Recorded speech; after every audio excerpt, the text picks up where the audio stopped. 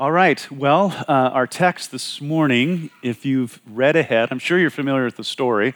When you read it all together, it's quite troubling what happens to Peter. I mean, it's amazing, and then it's like, it's all over, okay? And so I wrote in here, our thoughts, are they from heaven or are they from hell? How does one tell? Well, Jesus knows. Jesus knows. So let's read our text, Matthew 16, verse 21 to 23. So remember the context. Jesus said, and you guys, we do stand up when we read the word. Why do I got to remind you every Sunday? I mean, come on. Yeah, so the context, we know that we're at Caesarea Philippi, and Jesus takes the boys aside and he says, hey, what are people saying about me, the Son of Man? And the crowds, the people are just all over the map. Jesus could have been anybody to the people. But then Jesus looked to them and he said, well, who do you say that I am? And Peter's shining moment, he says, you are the Christ, the Son of the living God. And then Jesus says, flesh and blood did not reveal this to you, but my Father who is in heaven revealed this to you. So that was great until now.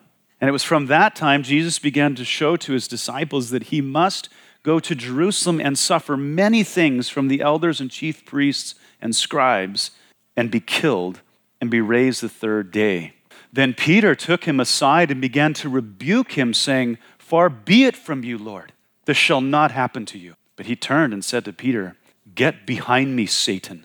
You are an offense to me, for you are not mindful of the things of God, but the things of men. Father, we can probably go to similar extremes with the things, the ideas that come to our head, and we're a mess, Lord. And we need you to clear it up for us. And we need you to do that by your word. So I pray, Lord, that you would use this short little section to inform us, to warn us, to get us further in line with you, your heart, your will, Lord.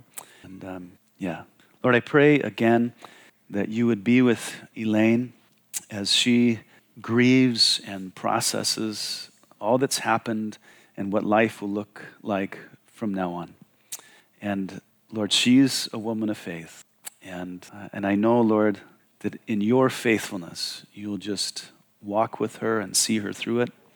We pray for Calvary Chapel, Kelso, Longview, that you would just continue through Pastor Nat to shepherd, to teach and equip them. And just watch after them, Lord. We thank you, Lord, for your faithfulness. In Jesus' name, amen. All right, go ahead and be seated. So from that time, from the time of this great confession of Peter, Jesus began to show his disciples that he must go to Jerusalem, suffer many things from the elders, the chief priests and scribes, and be killed, and be raised the third day. So now that Jesus' identity among the apostles has been, settled, it's confirmed, it's time to let them in on the major detail of his mission, the biggie, okay? His mission, of course, has been stated and, or somewhat stated, certainly been implied before now at various times and in various ways, but he's never explicitly tied his mission to his death and resurrection, or that his mission is only possible by means of suffering and death and resurrection. It's never been discussed that everything hinges, it absolutely depends on these things. When the angel announced to Joseph that Mary would conceive by the Holy Spirit and that she would be having a male child, the angel commanded Joseph, saying, you shall call his name Jesus, for he will save his people from their sins. Matthew 1:21. Well, that is a great statement, and that provides great hope. But nothing was said about how Jesus would save his people from their sins, just that he would. But now, after almost 3 years of ministry, he's showing his disciples that not that he could by chance, by being in Jerusalem during the Passover, suffer and die, but that he must go to Jerusalem and that he must suffer many things, that he must be killed and he must rise the third day, all in order to fulfill his mission.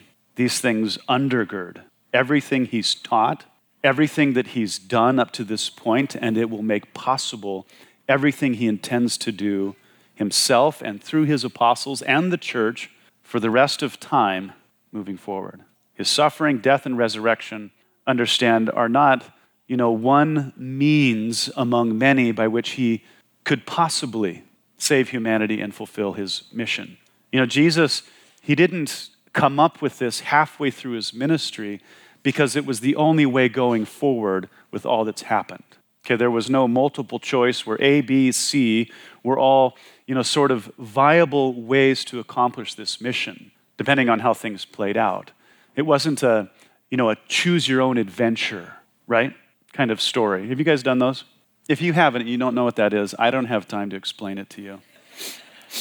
And there actually has been this false notion among certain, we might say, schools of theology that suffering, death, and resurrection was plan B because plan A didn't work out. Okay, you should laugh when I say that because it's absolutely ludicrous. In God's providence and foresight, there's no such thing as plan B. God made this particular decree before the creation of the world, okay, that God would come in the flesh and that he would redeem man by means of suffering, death, and resurrection. Revelation chapter 13, verse 8 makes it very clear that this was all planned in advance, saying that Jesus, the Lamb, was slain before the foundation of the world. It's all planned. Jesus was a dead man walking, okay, as soon as he came in the flesh. His death was already planned out. So when Jesus said that this must happen, okay, it must because it was pre-planned, foreordained as the method of reconciling the world to himself. It is by these means that all of God's redemptive benefits can be distributed to mankind. Without them, he would have to withhold because God is just in his nature. Amen? And until justice is satisfied against sin and wickedness, he cannot distribute those things. So only by these can sin be put out of God's sight, can man be forgiven, be justified, born again, adopted into the family of God, receive eternal life. Without it, man is just completely lost. So Jesus must do this if anyone is to be saved. And I'm sure that you've heard people object to this idea that must be the only way for people to be saved. Yeah, well, heaven is not like a house with many doors, okay? For security purposes, there's only one entrance. And that entrance, as the scriptures say, is the body of Christ, whom suffered, died, and rose again to actually frame in that door to create access. And some would insist that this is narrow and it's exclusive, to which we must respond with a resounding yes. It is absolutely exclusive. But they'll say, no, there must be more than one way. And when people say this, it is a really interesting statement that they may or may not have weighed in their minds. But if there is another way, Jesus is a liar, that he didn't really have to suffer, die, and rise again. Also, it diminishes God's will to a cruel and unnecessary demand. It makes light of what Jesus had to endure in order to save us and reconcile us to God. And if you've missed it, please understand, this is a satanic attack on God that distracts humanity from what they desperately need. Instead of, complaining that there is only one way to heaven, we should be rejoicing that there is a way. If someone discovered the one and only cure for AIDS, no one with AIDS would complain that there was only one cure. And they wouldn't hold out for another cure because in their mind it's just too narrow and bigoted to have just one cure. No, they would rejoice and they would be grateful that there was a cure, right? Well, there's only one cure for the disease of sin, and it is the suffering, death, and resurrection of Christ. It was a must that he go to the cross and it's a must that we trust him to be saved. But this abrupt news of suffering many things, dying and rising again, it was a little more than Peter could handle. So Peter, he takes Jesus aside and began to rebuke him, saying, "Far be it from you, Lord. This shall not happen to you." So, in the mind of Peter, it made no sense that the Christ, the Son of the living God, should suffer and die. It just made no sense to him. It was offensive to him. When Jesus originally called Peter, he said, "Follow me, and I'll make you fishers of men," Matthew 4:18. Well, that's what Peter thought he was signing up for, not this dead Messiah business. But you see, Jesus couldn't make Peter a fisher of men until Jesus died for those men. There's no acquiring subjects for the kingdom unless those subjects are born again through the death of Christ. Peter wasn't okay with this. This last Thursday night, as we're going through Isaiah 45 here, God predicted that his people, Judah specifically, would complain in the future that he would dare use a pagan king to deliver them from captivity. The people of God complained to God about the methods of God. And so here we see Peter doing something very similar, but here he's outright objecting to God's redemptive method. It's really silly. You are the Christ, the Son of the living God, and you're just wrong. "Far be it from you, Lord, this shall not happen to you." Isn't that comical that Peter would object and even tell Jesus no, and then refer to him as Lord? No and Lord, they don't belong together in this context. Servants do not tell their masters what they will and will not do. But something more nefarious is going on here besides Peter's ignorance. But Jesus turned aside and said to Peter, "Get behind me, Satan. You are an offense to me, for you are not mindful of the things of God, but the things of men." What just happened? The text says that Jesus was speaking to Peter and rebuking him for advancing this satanic thought of keeping Jesus from suffering and death. It was satanic to keep Jesus from suffering and death. And Jesus says that Satan was an offense to him, literally a stumbling block in his path to hinder him from fulfilling his mission. Satan's thoughts that came out in Peter's words were meant to thwart the will of God for Christ and the rest of humanity. And though the thought originated with Satan, Jesus held Peter accountable for it. Bummer. So a couple things I think are important to talk about this, and there are so many things we could talk about in this passage of Scripture. Some things that we need to be aware of. If you didn't know by now, Satan is the most cunning of all of God's creatures, okay? Something that I think people fail to see is that Satan does not want Jesus to go to the cross. Too many people think he was assisting this, that he wanted Jesus on the cross. No, he knew what was in store through the cross better than anybody else, okay? Something else is not every thought that comes to our minds comes from our minds. And as we may not be responsible for every thought that comes to mind, we're always responsible for what comes out of our mouth, okay? So let's look at the first one regarding Satan's cunning. It's Genesis 3:1 that says that the serpent was the most cunning of all the beasts of the field, okay? And we know that the serpent was essentially possessed by Satan, as Jesus indicates in the Gospels, saying that he's been a liar from the beginning and the father of lies. And being cunning, as with the story of Adam and Eve, specifically with Eve, Satan looks for the opportune time to strike. He studies our weaknesses and then he pounces when we are vulnerable. And that is why he came to Jesus in Matthew 4 in the wilderness. He was tempting Jesus with food and other things, but it was after Jesus had gone 40 days without food. How strong would you be? I'm not strong around food after 3 hours, okay? And then he presented things to Jesus that were rightfully his, like bread and glory and dominion of the earth. But Jesus wasn't to receive those things from Satan's hand. He was to receive those from his Father by way of the cross. The whole temptation in the wilderness was intended to steer Jesus from the cross, to create a bogus shortcut to obtaining all that was rightfully his. And remember, Satan said, all you have to do is bow down and worship me. I'll give it all to you, because currently it is mine, and I'll give it to you. Just worship me.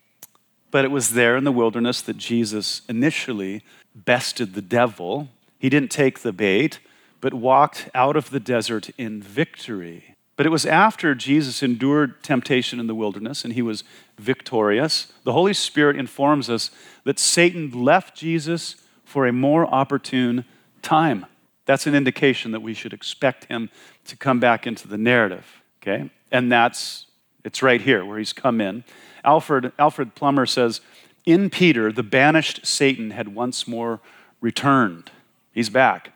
So Satan, the most cunning of foes, used Peter, whom Jesus loved, to hinder Jesus' objective. F.F. Bruce says, none are more formidable instruments of temptation than well-meaning friends who care more for our comfort than for our character. Satan knew that the best way to get to Jesus was through Peter, this friend, this disciple. But to what end? Why would Satan do this? Well, we've already said it. It was to keep Jesus away from the cross. If he can keep Jesus from the cross, Satan can keep his job, and he can keep humanity out of heaven. His ultimate goal, of course, was to keep Jesus away from Calvary. Now, when I say that, I know people go, what? Calvary is the hill that Jesus was crucified on. Calvary comes from the Latin that means skull or cranium. It was the hill where the skulls of dead men were scattered everywhere because it was a hill of death, of execution. So we are Skull Chapel. We're Cranium Chapel. You see, what Jesus would do at Calvary would ultimately reverse the damage that Satan did in Genesis chapter 3, and it would eventually bring Satan to his ruin. Remember Genesis chapter 3, verse 16, that this pronouncement from God that the son of the woman, the seed of the woman, would crush the head of the serpent. Oh, it's coming. It's coming. Jesus' work in redemption, it initially shamed the devil and his minions. Paul says that through Jesus' passion, he disarmed principalities and powers, and he made a public spectacle of them, triumphing over them in it, Colossians 2:15. He used the cross to bring them before the public and just make fun of them. Good try, but I win. You put forth some good effort there in the wilderness and with Peter and everything else, but you failed. You failed. He made a public spectacle of them. And so Jesus' death, his resurrection, was just part one in dismantling Satan's dominion over the earth and those who dwell on it, who he's blinded. But just because this was Satan's cunning, Peter wasn't off the hook. You guys have heard people say, well, the devil made me do it. Jesus would never say that, okay? And he would never say, the devil made you do it, okay? Satan didn't take control of Peter's mind and mouth. He capitalized on Peter's affection for Jesus, but he didn't force Peter to do it. Of course, Peter didn't want Jesus to suffer, okay? He didn't want him to die. Satan knew that about Peter, so he inspired Peter to take a stand against what God had planned. I mean, who doesn't want to protect Jesus? But how many of us understand that it's Jesus that doesn't need our protection, okay? It sounds like a good idea, but it was satanic. And so this story, I think, brings up some important issues. As I mentioned, not every thought that comes to your mind necessarily came from your mind. How many of you had a thought where you go, where'd that come from? I mean, I'm a little dark and morbid at times, but that was over the top, okay? I can think twisted things, but that was completely contorted. It was a bit much, okay? Some of the thoughts we've had may not have originated from our minds, but may have come from the mind of our enemy, just as it was for Peter in our story. We must be cautious about thoughts inspired elsewhere, okay? And because our thoughts can be corrupt, and because our thoughts can be further corrupted by our enemy, not every thought that comes to mind should exit our mouth, right? It should be examined. Our own thoughts should be examined. But here it demonstrates that thoughts planted in the mind from Satan can come out of the mouth. And it's not a good look, okay? It's not. If the thought comes from a dark influence, it most certainly should not come out of our mouths.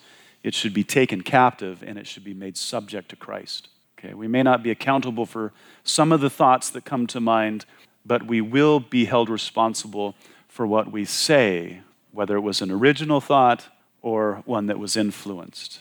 Jesus said that on the day of judgment, all people will give an account for every careless word they speak.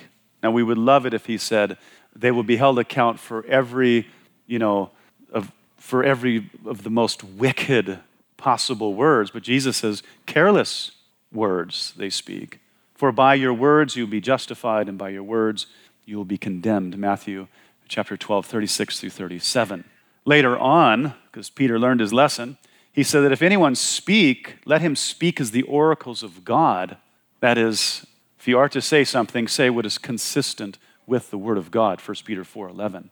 And so I think this also leads into another important thing to consider, because here in what seems to be the matter of seconds or maybe minutes, Peter goes from receiving thoughts from heaven about the identity of Christ to receiving thoughts from hell to hinder Christ. Whew. Give me a couple hours before you do that. But this is like back to back. He receives revelation from the Father, and then he receives something satanic from the devil. One thought from the Father of lights, and another came from the Father of lies. That is crazy. Earlier, he was completely mindful of the things of God when he rightfully declared that Jesus is the Christ, the Son of the living God, and then he was immediately mindful of the things of man as his thoughts were inspired by Satan. One thought was celebrated, and the other was absolutely condemned. So our thoughts, are they thoughts from heaven, or are they thoughts from hell? How is one to tell?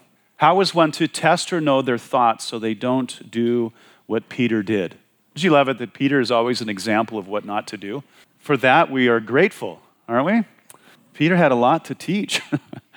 But what a dreadful thing to be the mouthpiece of God in one breath and then to be the mouthpiece of Satan in another. Peter goes from the rock upon which Jesus would build his church to being a rock placed in front of Jesus so that he would trip along the path. That is nuts. How do we avoid such error? How do we think well and then that we might speak well? First, Paul says this.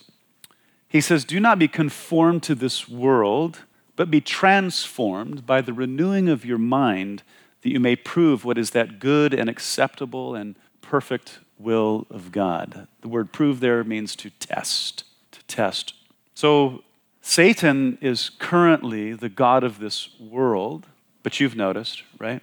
And currently the whole world, John says, is under the sway of the wicked one, of his influence. That's 2 Corinthians 4:4 and 1 John 5:19. So any conformity to this world is to have our thoughts, our actions, and our values rooted in what Satan has influenced. It's rooted in what his values are. So the mind, once it is redeemed through faith in Christ, it must undergo a thorough cleansing, renewing. It must have a full reboot, amen? So that it might test and discern the good and perfect will of God against the lies of the devil. Do the lies of the devil seem to be more evident than ever for those of you that are like more advanced in years? It seems to be that way.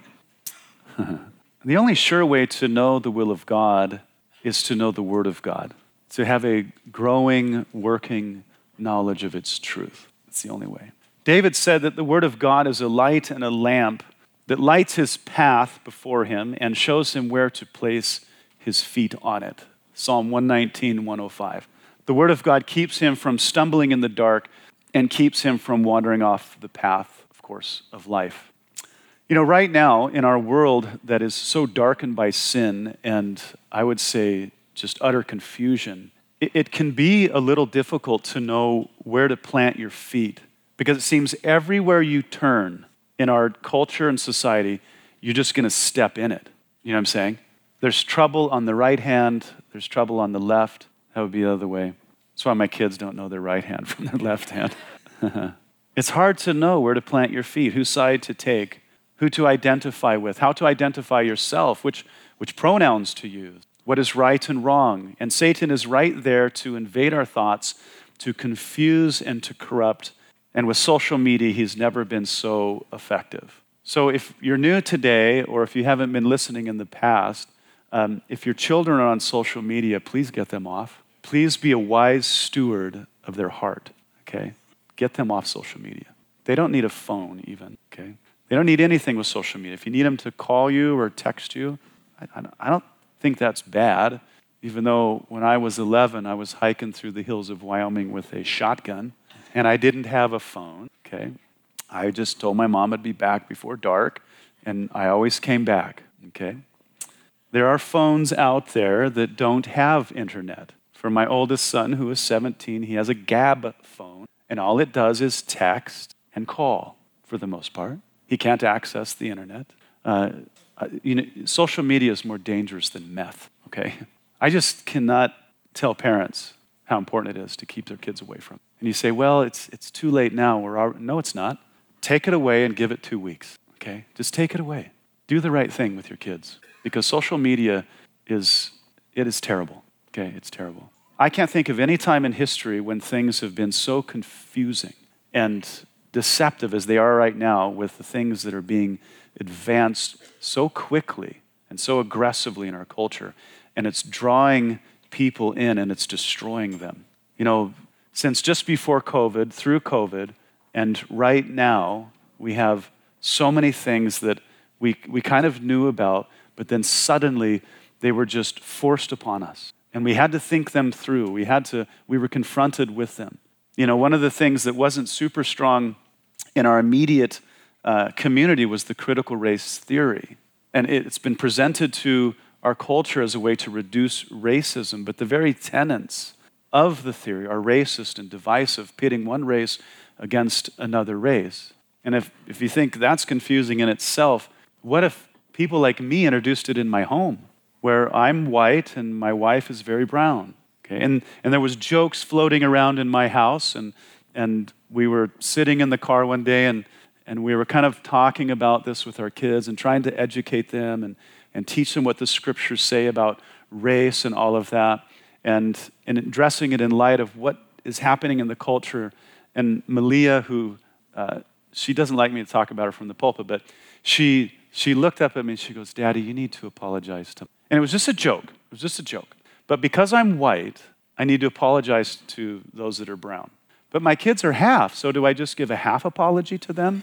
It's so confusing. But as you've noticed, our culture has bit into it, hook, line, and sinker. And now we have colleges, institutions, police departments, governments. They're spreading this stuff. And the more that they push it, what campuses are now finding is that the campus now is being more and more divided. And they're becoming more hateful toward one another. So it's this confusion where the devil presents something that looks good, but when you crack it open, it's poisonous. It's poisonous. BLM began on the false premise that white people are the primary culprit behind killing black people, and that black people should be afraid to go into the streets. I heard Christian black people talking about this and saying they're afraid for their children. But the only reason they're afraid for their children now is because this doctrine has been pushed. But the vast majority of all black people are killed by black people. The vast majority. It's these lies that come across. And thank God, BLM is now facing multiple lawsuits for corruption, for scandals and embezzlement and the rest. It was founded on corruption and it continued that way. But I think probably one of the most corrupt ideas and dangerous that is spread through our culture is gender theory. It's important to understand that people did not struggle with their gender identity until the last few years. The number of people that went through what they call gender dysphoria was so small that it couldn't even come up on the radar. And as the fad has been spread, guess what? On what platform? Social media, okay? That's what has caused this to rise up and infect our young people. They even call it a social contagion. But it's far worse than that. It's a satanic contagion. Gender dysphoria didn't originate in the minds of individuals. It was planted there by an enemy. And now through social media, it's being sowed in masse.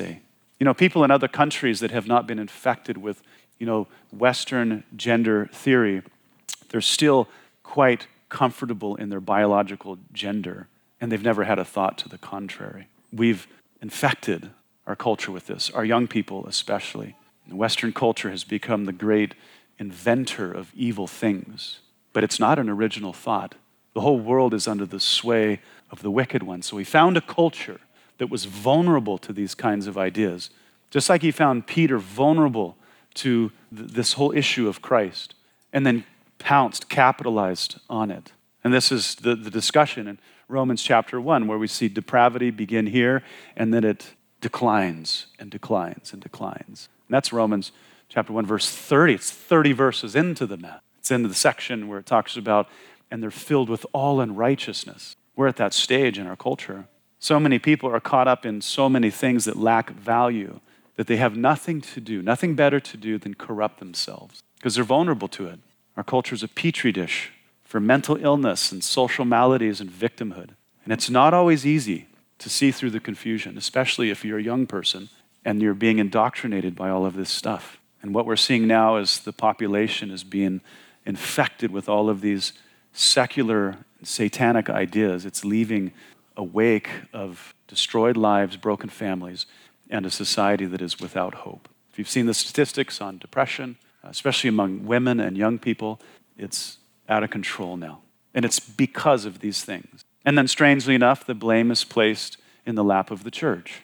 It's all our fault because we resist their moral insanity by showing them spiritual, moral, and biological realities. But, the truth is God created us and our bodies in a certain way for a certain purpose. And only when our lives are used in accord with his design is there hope and fulfillment.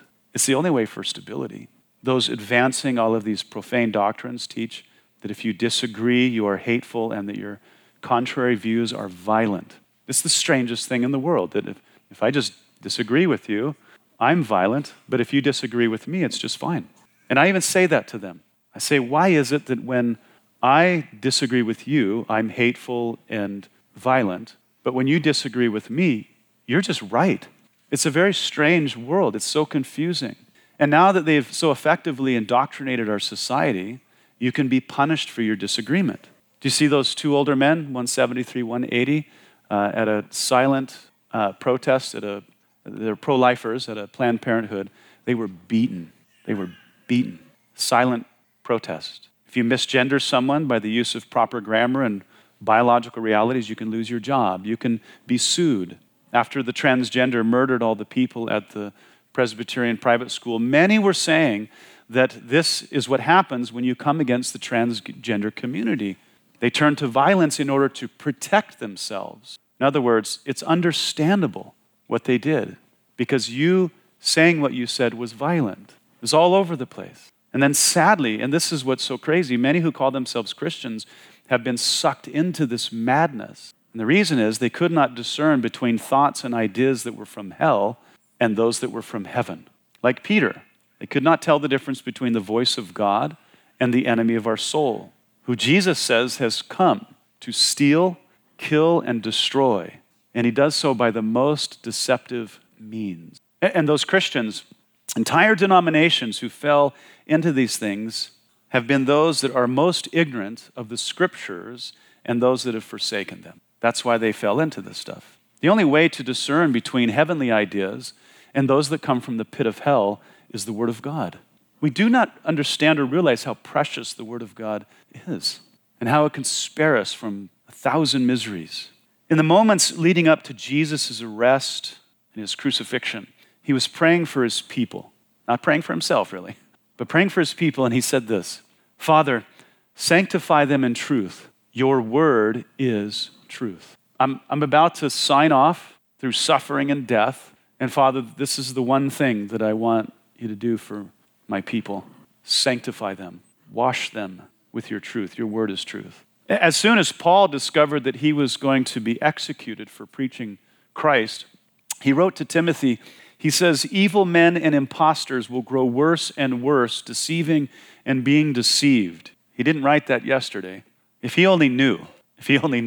He says, but you, Timothy, must continue in the things which you have learned and been assured of, knowing from whom you have learned them, and that from childhood you have known the Holy Scriptures, which are able to make you wise for salvation through faith which is in Christ Jesus. All Scripture is breathed out by God, and it is profitable for doctrine, for reproof, for correction, for instruction in righteousness, that the man of God may be complete and thoroughly equipped for every good work. 2 Timothy 3:13 through 17. Earlier he said to Timothy, take heed to yourself and to the doctrine. Continue in them, for in doing this you will save both yourself and those who hear you. 1 Timothy 4:16. When Paul was leaving Ephesus, never to return, he said to them, I commend you to God and to his word. There's nothing of more value that I can just leave with you, as I'll never see you again. God and his word. Take it, use it. Every Sunday, every Thursday night, I commend you guys to God and to his word. Study it, know it, and live it.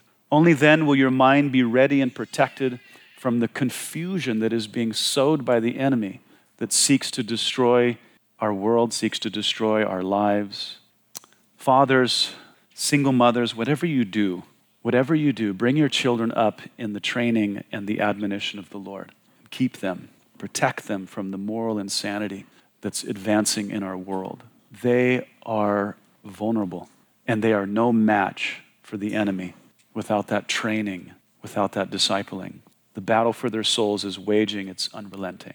And you guys, when the dust settles and everything is brought to an end, Jesus said this, heaven and earth will pass away, but my words will by no means pass away. They won't be changed. God's directive will never be altered. His view of reality is fixed. Amen? And the best thing we can do is to fix ourselves to it. We must. Go ahead and stand up. Let's pray. Well, Father, the reality is that because we have the full revelation of your word, if we are to make it our food, our drink, as Moses said, this is your life. If we would give ourselves to it, Lord, we can spare ourselves so many miseries. We can identify deception. We can see truth. Or we can see right through the cloud of moral insanity that our world is in right now. And then we can be a light.